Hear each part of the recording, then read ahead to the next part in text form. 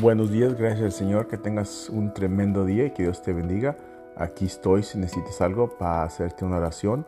A las 6 tenemos oración. Voy a estar live en Facebook a las 6. Si quieres preguntarme una pregunta, ahí voy a estar. Que Dios te bendiga. Voy a orar para que el Señor te ayude, te bendizca. Tremendo fin de semana que tuve, como todo el tiempo.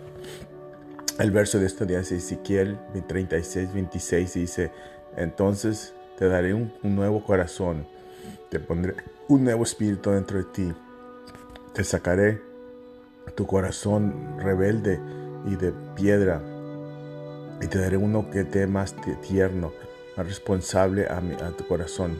Que Dios te bendiga, que le entiendas lo que dice.